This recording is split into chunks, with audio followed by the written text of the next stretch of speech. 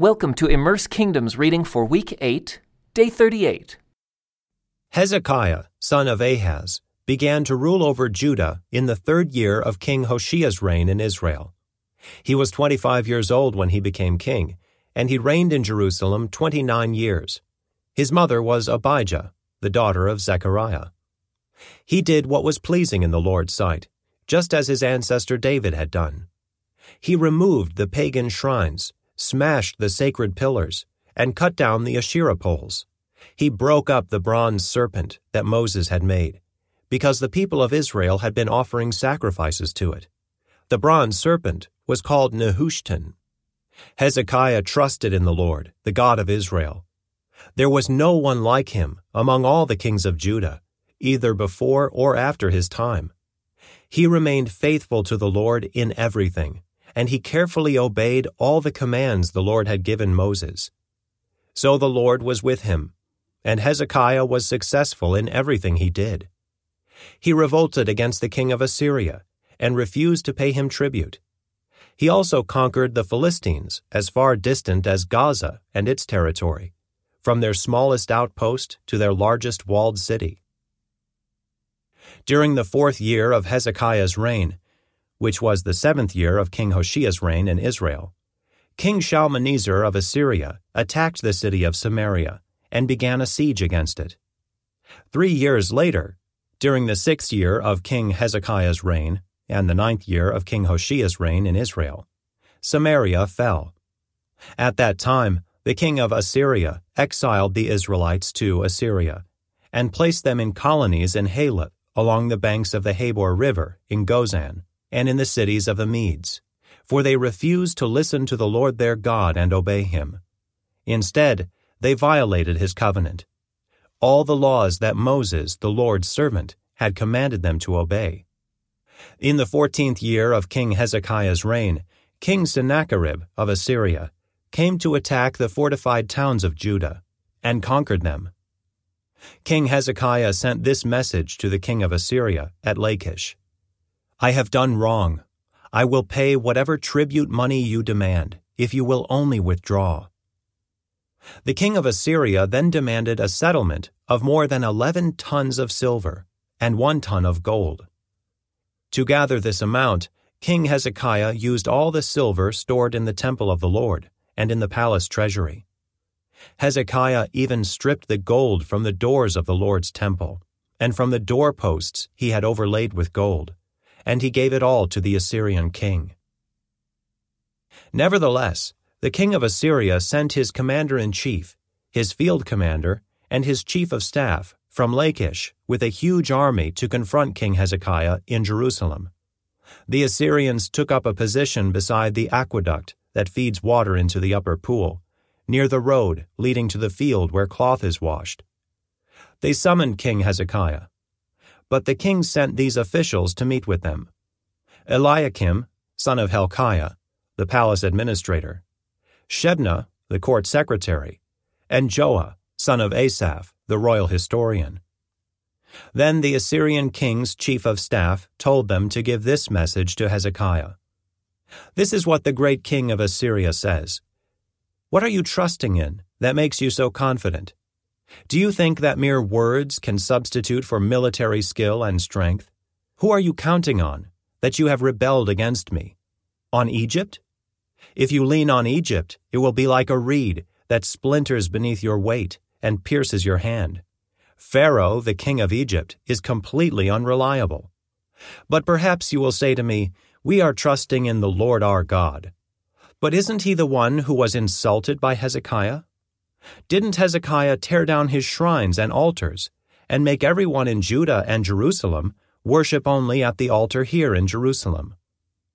I'll tell you what, strike a bargain with my master, the king of Assyria. I will give you 2,000 horses, if you can find that many men to ride on them. With your tiny army, how can you think of challenging even the weakest contingent of my master's troops, even with the help of Egypt's chariots and charioteers? What's more, do you think we have invaded your land without the Lord's direction? The Lord himself told us, 'Attack this land and destroy it.'" Then Eliakim, son of Hilkiah, Shebna, and Joah, said to the Assyrian chief of staff, "Please speak to us in Aramaic, for we understand it well. Don't speak in Hebrew, for the people on the wall will hear." But Sennacherib's chief of staff replied, "Do you think my master sent this message only to you and your master? He wants all the people to hear it. For when we put this city under siege, they will suffer along with you.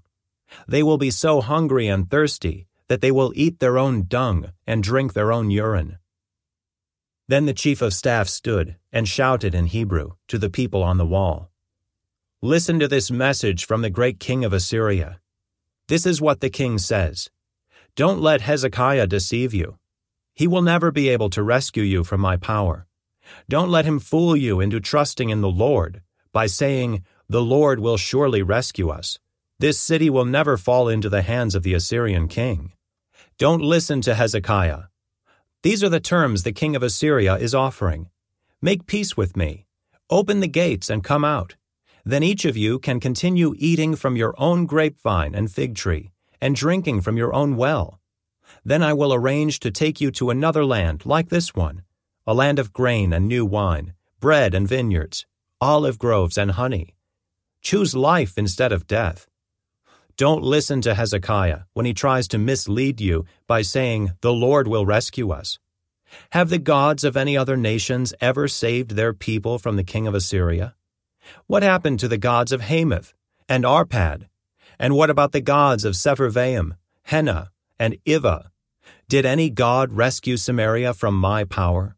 What god of any nation has ever been able to save its people from my power? So what makes you think that the Lord can rescue Jerusalem from me?" But the people were silent and did not utter a word, because Hezekiah had commanded them, "Do not answer him." Then Eliakim, son of Hilkiah, the palace administrator, Shebna, the court secretary, and Joah, son of Asaph, the royal historian, went back to Hezekiah. They tore their clothes in despair, and they went in to see the king and told him what the Assyrian chief of staff had said. When King Hezekiah heard their report, he tore his clothes and put on burlap and went into the temple of the Lord. And he sent Eliakim, the palace administrator, Shebna, the court secretary, and the leading priests, all dressed in burlap, to the prophet Isaiah, son of Amoz. They told him, "This is what King Hezekiah says. Today is a day of trouble, insults, and disgrace. It is like when a child is ready to be born, but the mother has no strength to deliver the baby. But perhaps the Lord your God has heard the Assyrian chief of staff, sent by the king to defy the living God, and will punish him for his words. Oh, pray for those of us who are left." After King Hezekiah's officials delivered the king's message to Isaiah, the prophet replied, "Say to your master, 'This is what the Lord says. Do not be disturbed by this blasphemous speech against me from the Assyrian king's messengers. Listen, I myself will move against him, and the king will receive a message that he is needed at home. So he will return to his land, where I will have him killed with a sword.'" Meanwhile, the Assyrian chief of staff left Jerusalem and went to consult the king of Assyria, who had left Lachish and was attacking Libnah. Soon afterward, King Sennacherib received word that King Tirhakah of Ethiopia was leading an army to fight against him. Before leaving to meet the attack, he sent messengers back to Hezekiah in Jerusalem with this message. This message is for King Hezekiah of Judah. Don't let your God, in whom you trust, deceive you with promises that Jerusalem will not be captured by the king of Assyria. You know perfectly well what the kings of Assyria have done wherever they have gone. They have completely destroyed everyone who stood in their way. Why should you be any different? Have the gods of other nations rescued them, such nations as Gozan, Haran, Reziph, and the people of Eden, who were in Tel Azar? My predecessors destroyed them all. What happened to the king of Hamath and the king of Arpad? What happened to the kings of Sepharvaim, Hena, and Ivah? After Hezekiah received the letter from the messengers and read it, he went up to the Lord's temple and spread it out before the Lord. And Hezekiah prayed this prayer before the Lord. O Lord, God of Israel, you are enthroned between the mighty cherubim. You alone are God of all the kingdoms of the earth. You alone created the heavens and the earth. Bend down, O Lord, and listen. Open your eyes, O Lord, and see. Listen to Sennacherib's words of defiance against the living God. It is true, Lord, that the kings of Assyria have destroyed all these nations, and they have thrown the gods of these nations into the fire and burned them. But of course the Assyrians could destroy them. They were not gods at all, only idols of wood and stone, shaped by human hands. Now, O Lord our God, rescue us from his power. Then all the kingdoms of the earth will know that you alone, O Lord, are God. Then Isaiah, son of Amos, sent this message to Hezekiah. This is what the Lord, the God of Israel, says. I have heard your prayer about Sennacherib of Assyria, and the Lord has spoken this word against him. The virgin daughter of Zion despises you and laughs at you. The daughter of Jerusalem shakes her head in derision as you flee. Whom have you been defying and ridiculing? Against whom did you raise your voice? At whom did you look with such haughty eyes? It was the Holy One of Israel. By your messengers you have defied the Lord. You have said, with my many chariots I have conquered the highest mountains, yes, the remotest peaks of Lebanon. I have cut down its tallest cedars and its finest cypress trees. I have reached its farthest corners and explored its deepest forests. I have dug wells in many foreign lands and refreshed myself with their water. With the sole of my foot I stopped up all the rivers of Egypt. But have you not heard? I decided this long ago. Long ago I planned it, and now I am making it happen. I planned for you to crush fortified cities into heaps of rubble. That is why their people have so little power and are so frightened and confused. They are as weak as grass, as easily trampled as tender green shoots. They are like grass sprouting on a housetop, scorched before it can grow lush and tall. But I know you well, where you stay and when you come and go. I know the way you have raged against me. And because of your raging against me and your arrogance, which I have heard for myself, I will put my hook in your nose and my bit in your mouth.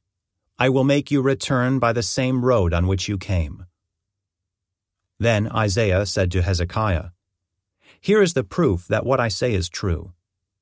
This year you will eat only what grows up by itself, and next year you will eat what springs up from that. But in the third year you will plant crops and harvest them. You will tend vineyards and eat their fruit. And you who are left in Judah, who have escaped the ravages of the siege, will put roots down in your own soil, and will grow up and flourish. For a remnant of my people will spread out from Jerusalem, a group of survivors from Mount Zion. The passionate commitment of the Lord of heaven's armies will make this happen. And this is what the Lord says about the king of Assyria. His armies will not enter Jerusalem. They will not even shoot an arrow at it. They will not march outside its gates with their shields, nor build banks of earth against its walls. The king will return to his own country by the same road on which he came. He will not enter this city, says the Lord. For my own honor and for the sake of my servant David, I will defend this city and protect it. That night, the angel of the Lord went out to the Assyrian camp and killed 185,000 Assyrian soldiers. When the surviving Assyrians woke up the next morning, they found corpses everywhere. Then King Sennacherib of Assyria broke camp and returned to his own land. He went home to his capital of Nineveh and stayed there. One day, while he was worshipping in the temple of his god, Nisroch, his sons Adramelech and Sharezer killed him with their swords. They then escaped to the land of Ararat, and another son, Esarhaddon, became the next king of Assyria. This concludes today's Immerse reading experience. Thank you for joining us.